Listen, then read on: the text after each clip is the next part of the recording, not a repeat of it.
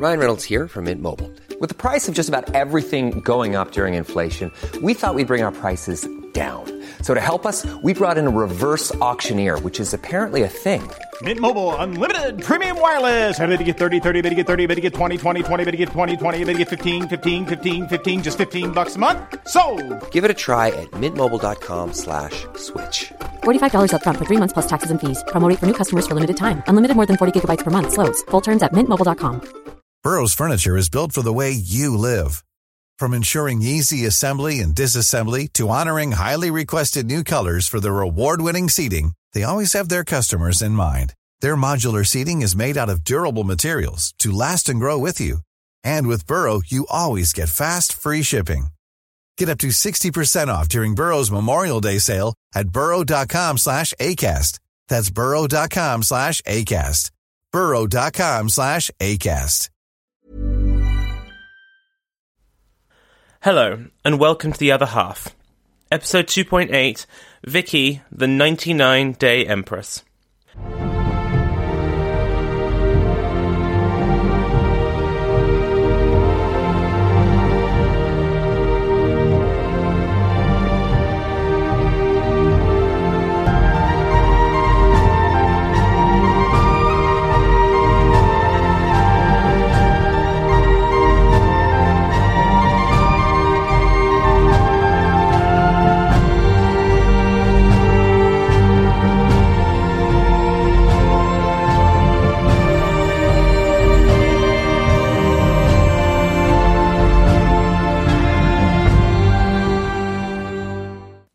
Last time, we took a look at Vicky's family life, as her son Wilhelm turned from quite a nice young boy to an arrogant, entitled teenager to a nasty little piece of you-know-what of a man. We looked at the kinds of men and women that her elder children ended up becoming, and the tragic death of another child. We also saw how the Bismarckian propaganda machine ramped up its attacks on her during her years as Crown Princess of the German Empire, and finally ended with the onset of Fritz's tragic illness right on the eve of him succeeding to his father's crown. It wasn't exactly a light episode. Things didn't go great for her. And it's all about to get a whole lot worse. Today, we'll bring Vicky's story to a close by looking at her ever-so-short reign as Empress of Germany and its aftermath. It has been a long journey with her. It's time to bring it to an end. But before we get going, I'd like to give a little plug to the show's Patreon page, patreon.com/The Other Half Podcast. The support that you guys give the show is vital to keeping the whole thing going, and it's so much appreciated. You can start at as little as $1 a month, and it keeps me going in books, fees, and snacks. If you can give, then I would really appreciate it. And now, let's get started. To all my new listeners, welcome. To the rest of you, welcome back.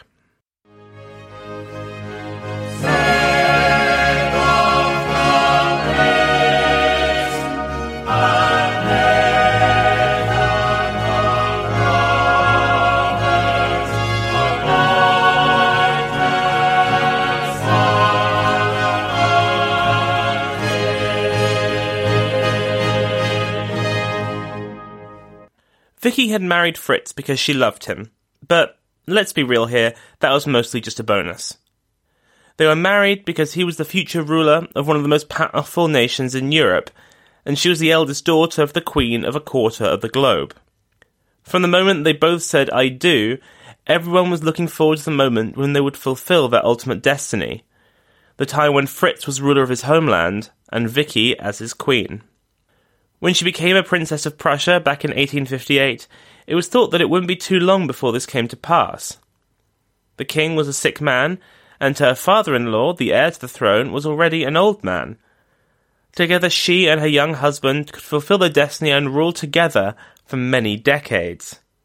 Yet, both men had clung on to life for far longer than had been expected. And now, at this moment, the one they had been waiting for so long, Fritz was a sick man, and probably dying. The tragic irony was not lost on Vicky. Quote, "To think of my poor Fritz succeeding his father as a sick and stricken man is so hard. How much good he might have done. I pray that he may be spared to be a blessing to his people and Europe." Queen Victoria, in a letter written shortly after the Kaiser's death, wrote to Vicky, quote, "It is difficult for me to know how to begin my letter. My heart is very, very full. May every blessing be yours, and may you be able to see the right thing done for beloved Fritz, as it should be, and every possible help and care that is needed afforded. How suddenly all this comes. Doubtless beloved Fritz must feel deeply the loss of his beloved father. But on the other hand, the relief from the extraordinary and incomprehensible thraldom and tyranny must and will be enormous. My own dear Empress Victoria, it does seem an impossible dream. May God bless her. You know how little I care for rank or titles, but I cannot deny that after all that has been done and said, I am thankful and proud that dear Fritz and you should come to the throne." Indeed, despite his poor health and Wilhelm's best efforts, there was no question of Fritz not taking the throne. This was his birthright, and he and Vicky were determined to make the best of what time that they had. Fritz had resisted calls for him to return to Berlin previously, as the journey would be perilous in his current condition. But now that he was the Kaiser, he had no choice. Luckily, this being the modern world, they didn't have to travel on horseback or by carriage, like so many of their forebears would have had to do. They instead boarded a train, and a couple of days later, they had arrived in the capital. The weather was filthy. Freezing cold, heavy snowfall, and strong icy winds. But this did not chill the enthusiasm of the crowds gathering at West End Station. Their patience was rewarded when, at 11 p.m. on the 11th of March, 1888, they caught their first glimpse of Emperor Frederick III of Germany, with his wife, Empress Victoria, by his side. The bad weather, though, meant that Fritz, bundled up in a great army coat and thick scarf wrapped around his head, did not stick around for long, and quickly headed off to Charlottenburg. The next day, the business of government began. First of all, Fritz reappointed Bismarck to the position of Chancellor. He then issued 2 manifestos, one for the people and one for Bismarck himself. These had been drafted some time before, back when Fritz was well, and were actually remarkably moderate. The idea had been to effect liberal changes slowly and gradually. He had expected to have plenty of time to bring about his vision. He had not foreseen the circumstances in which he currently found himself. He was thin and sallow, with bulging eyes. He made an odd gurgling sound when he breathed. And of course he couldn't speak. He could only communicate via pen and paper. Over the next few days, Fritz held audiences with all the key people, all of whom were in town for his father's funeral. Their reactions fell broadly into 2 camps. First were those that saw him and thought, well, I thought he'd look worse, and he'll probably recover from this and be right as rain in no time. The second were shocked and appalled by the ailing man who had just taken over the empire, and blamed Vicky for concealing his true condition. Leading that latter charge was an old Prussian general called Alfred von Waldersee. A hero of the Wars of Unification, Waldersee was a leading member of the German General Staff, and the kind of arch-conservative that even Bismarck feared. A kind of proto-Nazi, he yearned to lead an all-out war against all of those who he perceived as Germany's enemies, including the liberals and the Jews, who were currently under the protection of Fritz and Vicky. Of the new Empress, he wrote that, quote, "She wishes to create ruins before retiring from the stage and to make things difficult for the Crown Prince and inflict damage on Germany." A more sympathetic view, but still along the same lines, came from a friend of Queen Victoria's, who said of Fritz, quote, "He can only be an emperor in name, and how long will he be that? I hear that he and his son are reconciled, but not so Prince Wilhelm and his mother. The sad spectacle of these family dissensions are given to the whole world, for everybody knows about them and talks of them." This was their great challenge, to convince the old guard that they weren't deep state enemies, to effect change that would normally take decades in a very short amount of time, and to do it all while all around knew that your reign would be short, while the air gathers support while waiting impatiently in the wings. Vicky knew about the challenges she faced, and laid them out in a letter to a friend. Quote, "The trial laid upon us is a very heavy one, and it is not easy to meet it with all the courage and energy necessary. One tries to keep a stout heart, and hopes on that things may improve. Fritz soon settled into his routine. He would rise early, be at his desk by 9:30, and work steadily till lunch. After that, he would have a brief rest before receiving Bismarck and other visitors. Once that was taken off, it was more paperwork. He would then dine around 8, and then head to bed around 10. This was a fairly busy schedule, but for a man in Fritz's condition, it was positively lethal. He faced a constant battle with exhaustion, with frequent bouts of coughing and migraines. It was said that he was literally trying to work himself to death.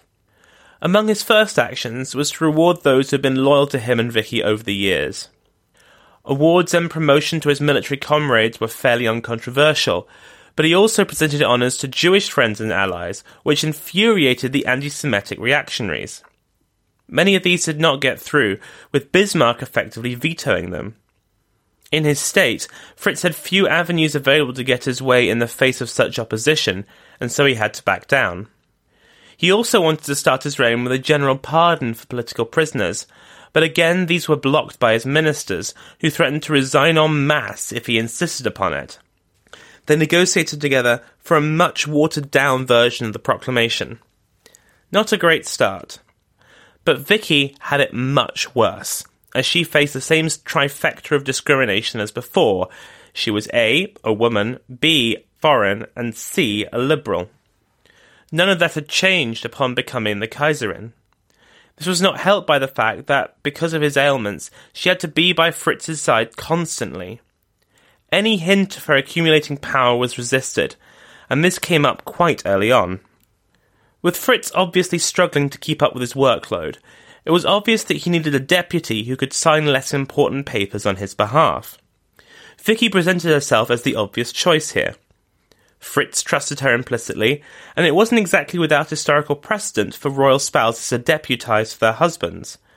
Old Queens of England podcast listeners will be very familiar with this. Yet many people at the top decried the indignity of being ruled by a woman, and so she was forced to stand aside in favour of her son. Fritz was anxious to get closer to Wilhelm, to bring him inside the inner circle, but the paranoid Crown Prince constantly believed that he was being sidelined by his mother. His hatred of her at this point knew no bounds, and while he still respected his father, he could not be close to him while Vicky was still around. While Vicky had given in on the matter of being able to sign Fritz's papers, she would not acquiesce to every pushback from Bismarck. It just wasn't in her nature. But one frustrating thing about Vicky is that she constantly seems to pick the wrong battles, dying on hills that she could never hope to secure and didn't need to fight on. This had happened most recently with her daughter Moretta's proposed marriage to Sandra of Bulgaria, and right now she raised the matter again. If you remember, the two had been very keen on the match, but political considerations had made it impossible. Since then, Sandra had been ousted in a coup, and now found himself in exile. Now that Fritz was in power, Vicky was determined to push the marriage through, but Sandra himself had resisted. He had no prospects. Crown Prince Wilhelm also vehemently opposed the match and would make Moretta's life hell once he came to the throne if she married him. And, most pertinently, Sandra himself had fallen for a young opera singer. If she had been acting rationally, Vicky would have seen that pursuing this was a terrible idea, but she seems to have been convinced that she had to do this for her daughter's sake. She even tried to arrange an elopement, sneaking Moretta out of the country and arranging a commission for Sandro in the Austro-Hungarian army.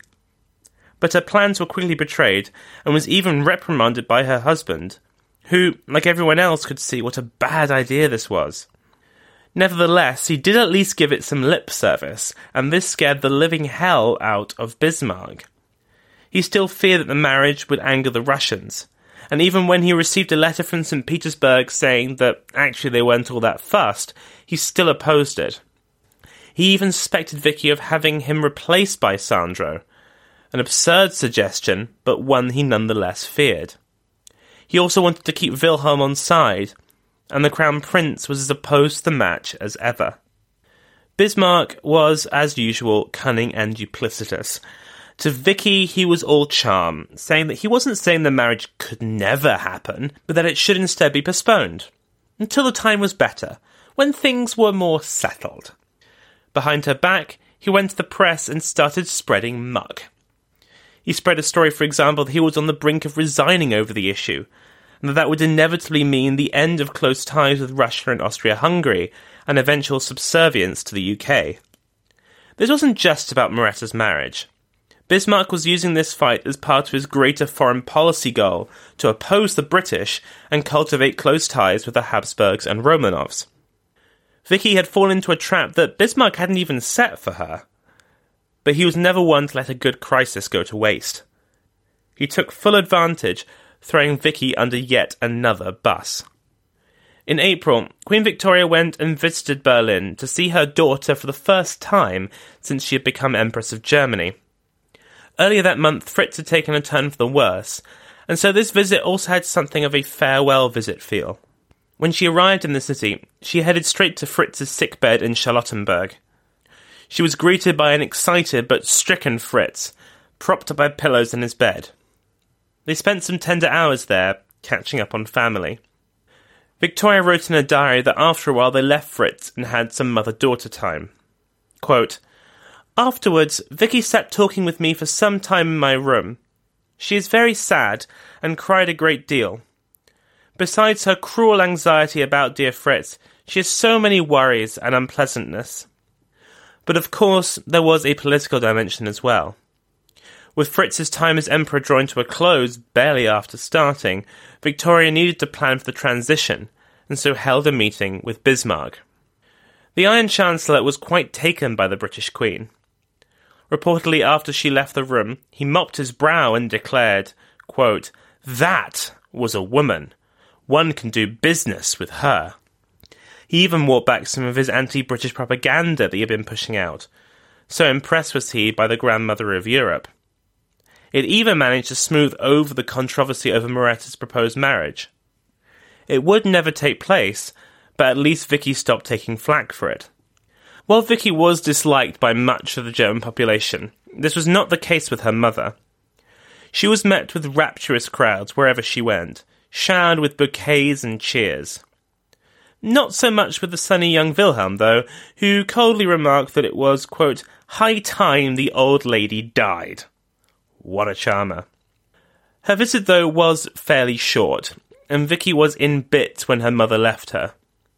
She saw her to the station and burst into sobs as the train departed. Quote, "It was terrible to see her standing there in tears while the train moved slowly off, and to think of all she was suffering and might have to go through. My poor, poor child, what I would not do to help her in her hard lot." The stress was taking a great toll on Vicky. She suffered from constant rheumatism and headaches and barely slept. But she was always there, at 6:30 sharp in the morning before Fritz awoke, and gave him every ounce of herself that she had. Fritz had many worries at this time. He worried about the power of Bismarck and the Conservatives. He worried about what they might do to Vicky and his children once he died. But perhaps most of all, he worried about Wilhelm. He knew that his son, his political polar opposite, would rule in a manner of which that he would disapprove, and so trying to do as much as he could in the short time that he had. He sent a large sum of money to help victims of floods in East Prussia, and also launched an initiative to build social housing for the poor in Berlin. But this was far too much like socialism for the dominant reactionaries, who blocked the policy. He was even told that there wouldn't be enough time to get his likeness on the coinage. It would take months, and he didn't have that kind of time. What he did manage to get through was the uncontroversial easy stuff, such as a commission to look at new army training methods and a new uniform design for the Navy. One of his finest moments as emperor, though, came at the end of May, when his son Henry married Irene of Hesse. She was the daughter of Vicky's sister Alice, and so this was a huge royal wedding, with dignitaries from across Prussian and European nobility in attendance, including Bertie, the Prince of Wales, and some Romanovs from Russia. Fritz and Vicky had worked diligently on every aspect of the wedding, and the Kaiser was determined to attend.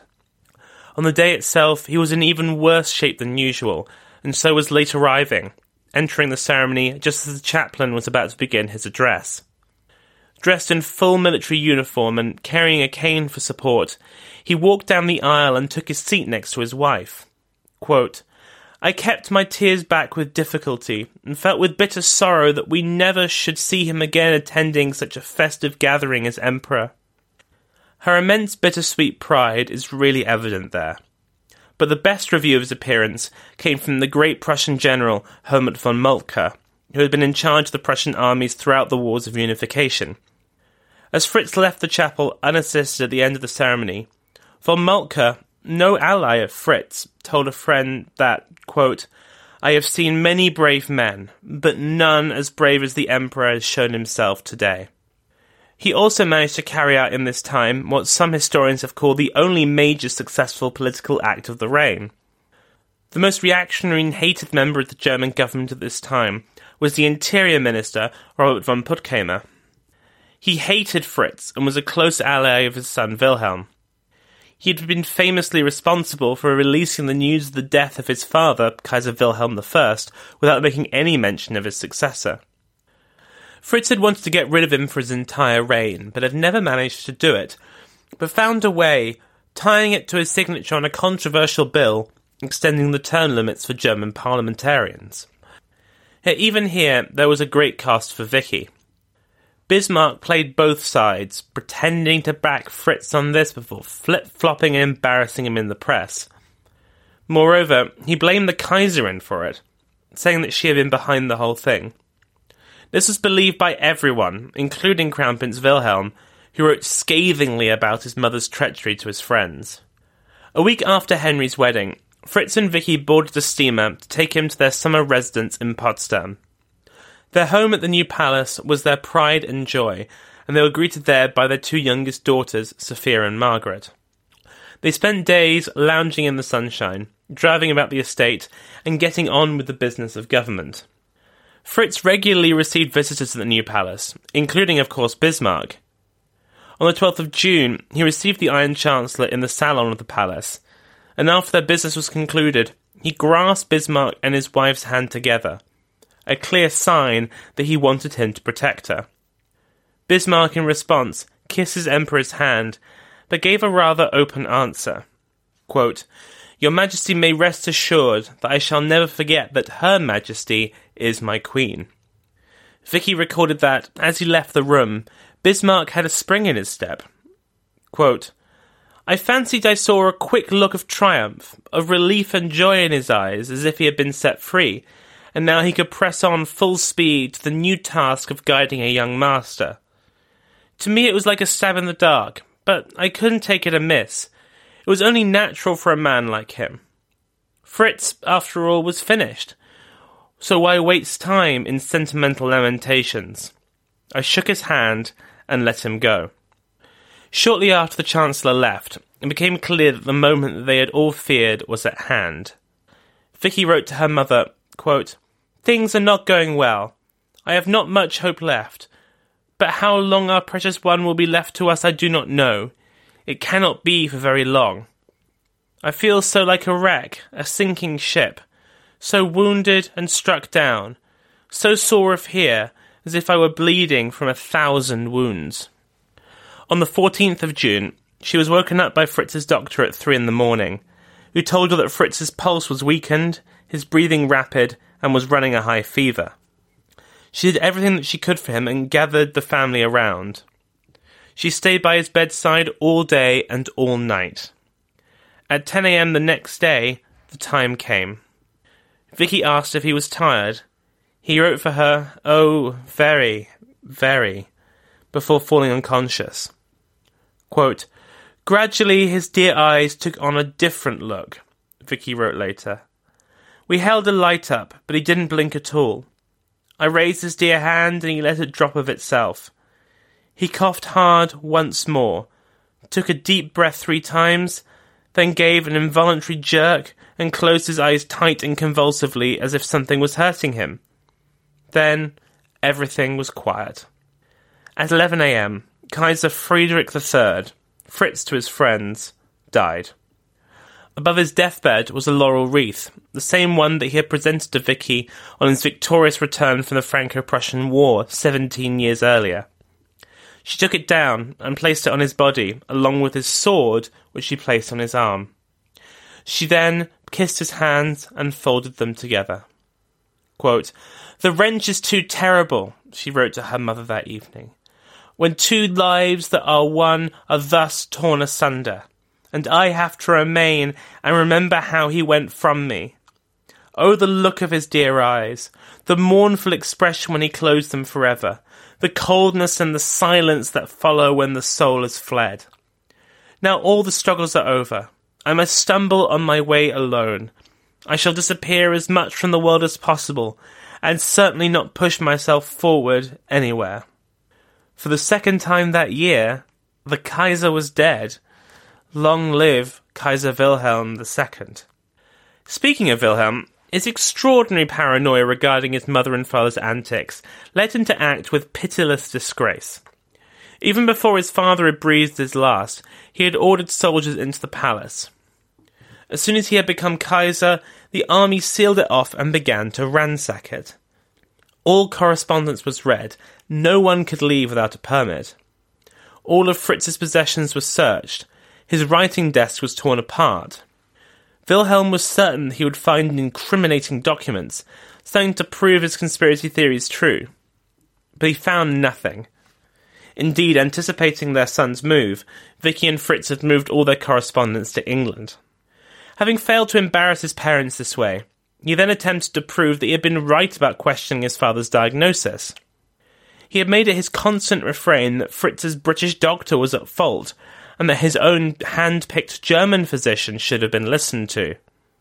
But the autopsy, performed against Vicky's will, confirmed the original diagnosis. Wilhelm then moved to stage 2 of his plan. Having failed to further smear his father's name, he now determined that it would be entirely forgotten, the whole short reign dismissed as an irrelevancy. While previous German and Prussian rulers were given lavish funerals, Fritz's was a hastily organised affair. No foreign princes were invited, the funeral route was cordoned off to prevent onlookers from viewing the procession, and everyone involved treated it as a bit of a joke. Vicky, foreseeing this horrible insult, held her own private ceremony with her daughters, remembering Fritz for the great man that he was. Around this time, Vicky wrote in a letter, quote, "We had a mission. We were faithful to what we believed and knew to be right.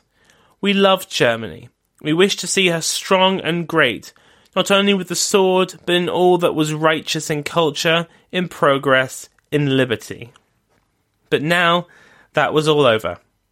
Wilhelm was in charge now, and he cared for little else except the sword. Having stomped on his father's legacy, Wilhelm now tried to remove his mother completely from the picture.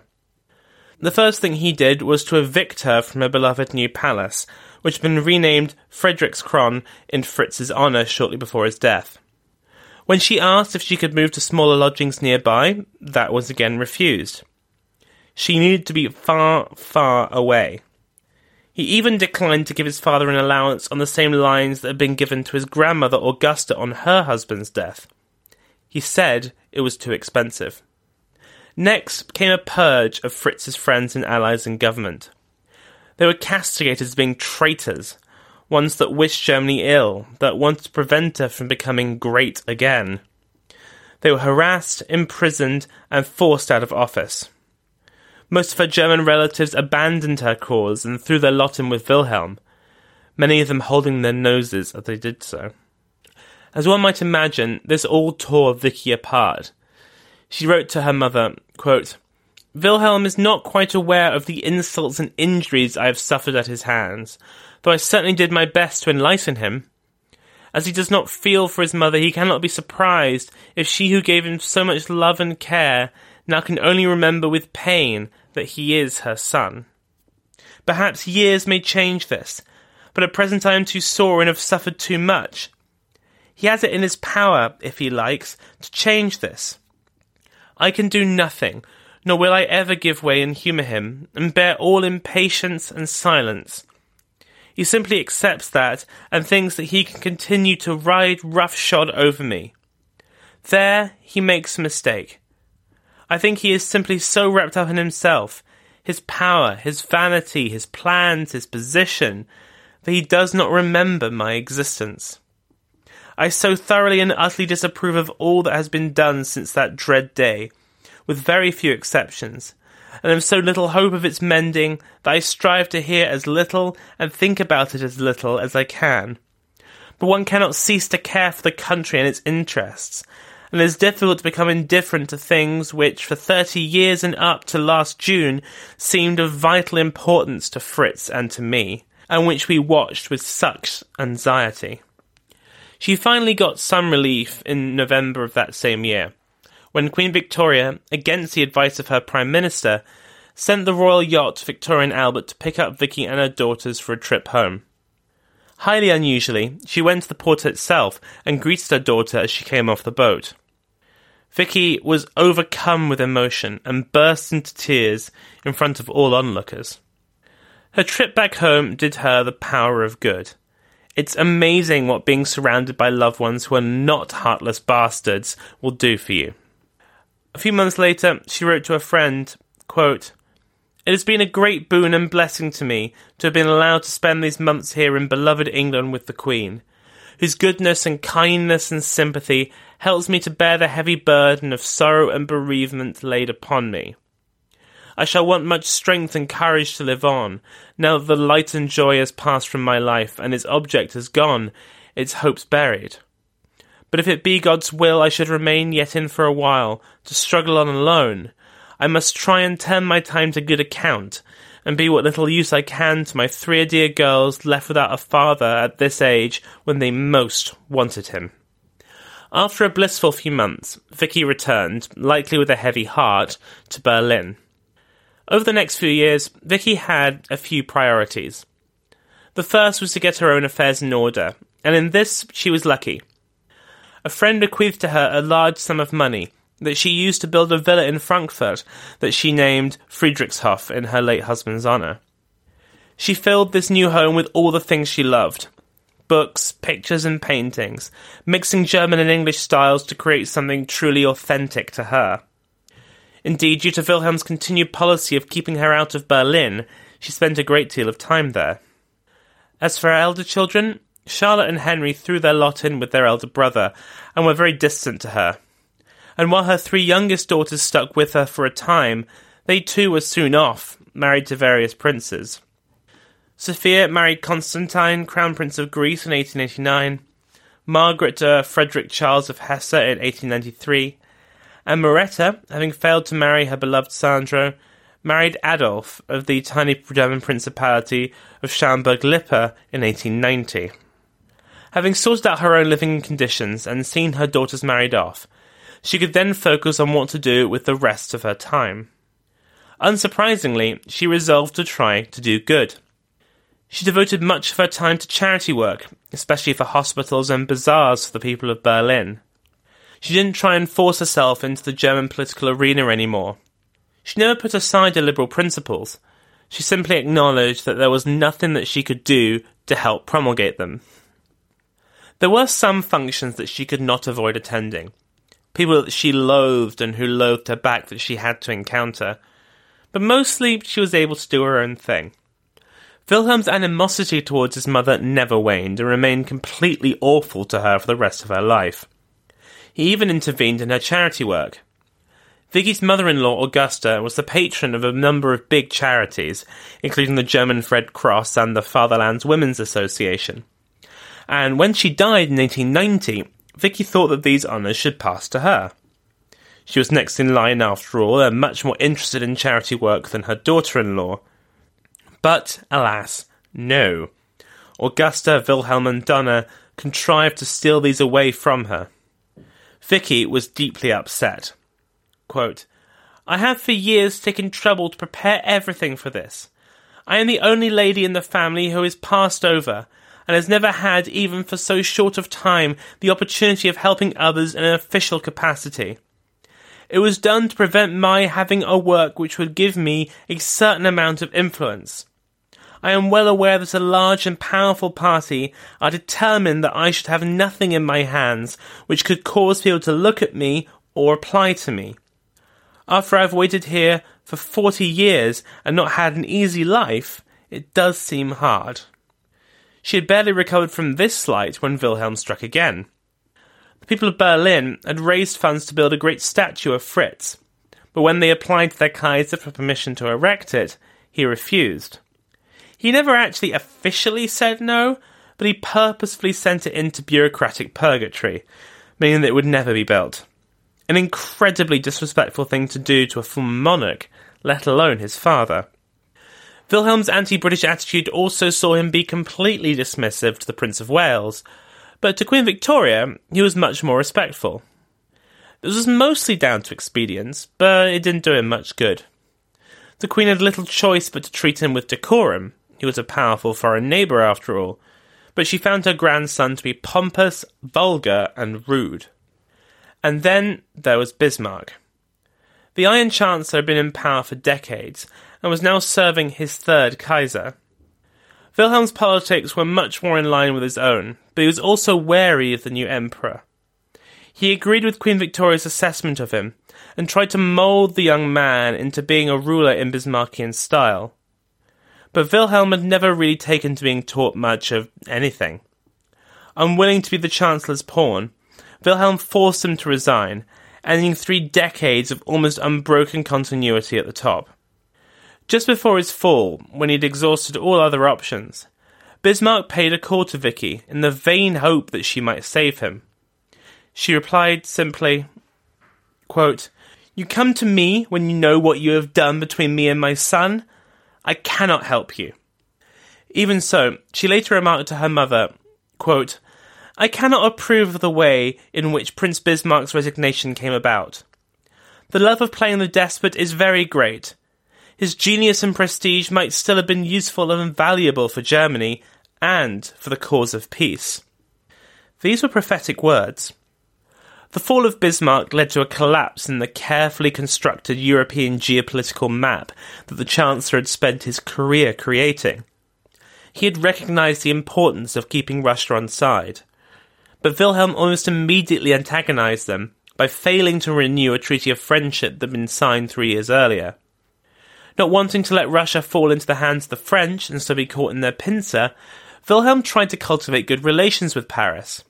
And in this, he finally found a use for his dear old mum.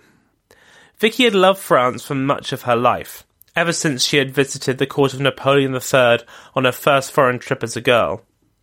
She was also well known as a patron of the arts, and so it was suggested that she go to Paris with the aim of attracting French artists to participate in an international art conference in Berlin. But ill feeling between Germany and France still ran deep. Let's not forget that the humiliation of the Franco-Prussian War was only 20 years old, and the French were still desperate to recover territories lost to the Germans in the peace treaty. Vicky, who wanted to act as an olive branch, was instead portrayed as a conquering German rubbing salt into French wounds. When she visited Versailles and Saint-Cloud, she was pilloried in the French press for going out of her way to insult her hosts. What artists she did manage to persuade to come to Berlin were accused of treachery. Things reached such a fervour that she was told to leave the country at once for her own safety. This would be the last time that Vicky would be used as a political pawn. It had been a very particular set of circumstances that provoked Wilhelm to deploy her, and he wasn't willing to do so again. Out of a sense of duty, she did tend to winter in Berlin, working on projects for their various charities. Yet she was as disliked by German society as she had ever been, and the feeling was mutual. She wrote of it, quote, "I shrink so from all that is show and ostentation, and which forces one into public when one's feelings seem so sacred that one cannot bear to be amongst a quantity of people, some most well-meaning, and others who have behaved so ill and now make a show of loyalty, the hypocrisy of which makes me sick." She made a few journeys back to Britain, visiting her elderly mother at Osborne and Balmoral, and taking part in the rather muted Diamond Jubilee celebrations in 1897. Mostly, she spent her time at Friedrichshof, with her books, art, and memories. She'd enjoy watching her daughter's young marriages from afar, and enjoy being a loving grandmother. There was stability at Friedrichshof, calm. She could be surrounded by people that loved her and that she wanted to be there. It was her home, not one that Wilhelm could take away on a whim. With her out of the picture, and no longer seemingly a threat to him, mother-son relations improved, if only a little. Their letters became a little warmer, and she even told Victoria that she had forgiven him for all the wrongs that he had done her. But that notwithstanding, she feared for Germany under his rule. She knew his mental instability, his bellicose militarism, his anger. She told a friend, quote, "My son will be the ruin of Germany." Yet she had accepted that there was nothing that she could do. She had done her duty, done more than could ever have been expected of her. Now her time in the spotlight was over. In late 1898, she went to winter at Balmoral with her family, but while there suffered from almost constant pains. Upon visiting a doctor, she was told that she had inoperable breast cancer.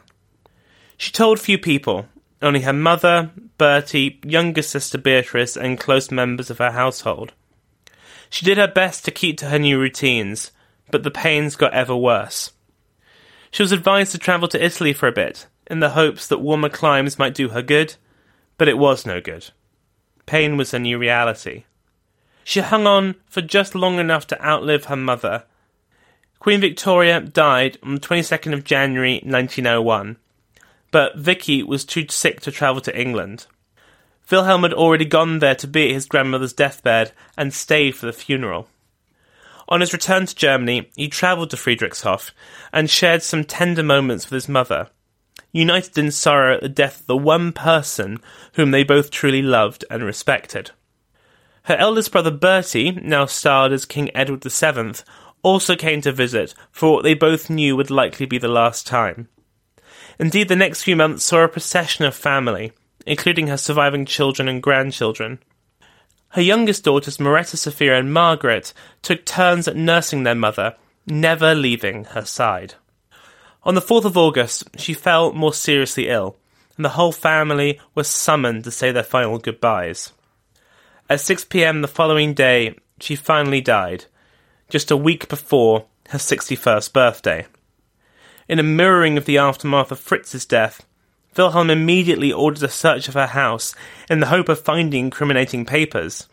But again, none were found. Her funeral wishes were simple. No fuss, no pomp, no lying in state. She was to be placed in a coffin wrapped in the Prussian standard and buried alongside her husband and 2 youngest sons at Friedrichskirche in Potsdam. But dear young Wilhelm, enraged at once again finding nothing in his parents' papers, decided to slander his mother's name even now. He spread rumours that his mother had left instructions that she was to be buried as a British princess, not a German dowager empress. He stated that she wanted to be wrapped nude in the Union Jack and returned to her true home, England, for burial. These were all lies, but he made sure the story was believed, with the true facts only coming out decades later. In many ways, this rather despicable episode around her funeral rather sums up much of Vicky's life. We started off this story with a vivacious and clever young woman, politically radicalised by her father and swept off her feet by a dashing young prince.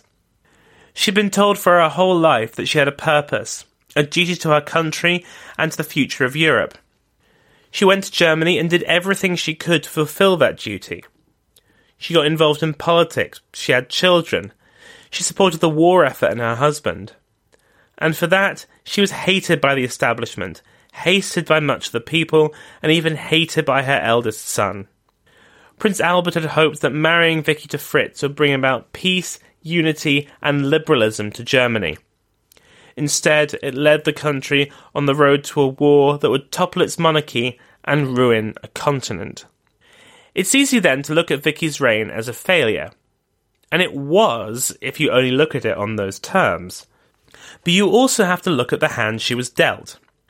I'm not one to believe in fate, but it's hard to see how any of this could have played out differently. I mind to think of those toy cars that I had as a kid. They would reverse up and then let it go and it would spring forwards. She too had been primed and set on a path, and did everything that she could to fulfill her task. But whatever she did, she kept hitting a wall. But that's only true if you look at her life from the perspective of politics. She had a loving husband and a number of loving children. She contributed greatly to German charity work, especially German nursing, and was a great support to her mother back in Britain. And just because she failed to stop Germany's inexorable shift towards Bismarckian hardline conservatism, it doesn't mean that she doesn't deserve plaudits for the campaign she fought. After all, Bismarck marked her out as one of his principal enemies. She must have done something right to keep being a thorn in his side for so long. But what I find truly extraordinary about Vicky is her endurance. The fact that she just kept on going. While all around her was falling to pieces, while friends and allies capitulated, while everyone around her hated her and wanted her to just shut up, she stuck to her guns. She did this to a fault, I think there's no arguing that. She may have had a little more success if she had moderated, sought a little more consensus and worked through others. But that wasn't who she was, nor how she was raised. It wasn't the plan. She was a glutton for punishment, and persisted against all the odds. If she was a failure, then she was the kind of failure that should inspire us all. And with that, we will leave Vicky for the final time. Well, actually probably not for the final time, as she will be showing up from time to time in the rest of this series. But next time, we shall move on to Vicky's sister, Alice. A fellow wife of a German prince, Alice would have a rather happier time of it in Germany, and founded a great many women's causes. Tragically, though, she was destined to have not quite such a long life as her dear old sis.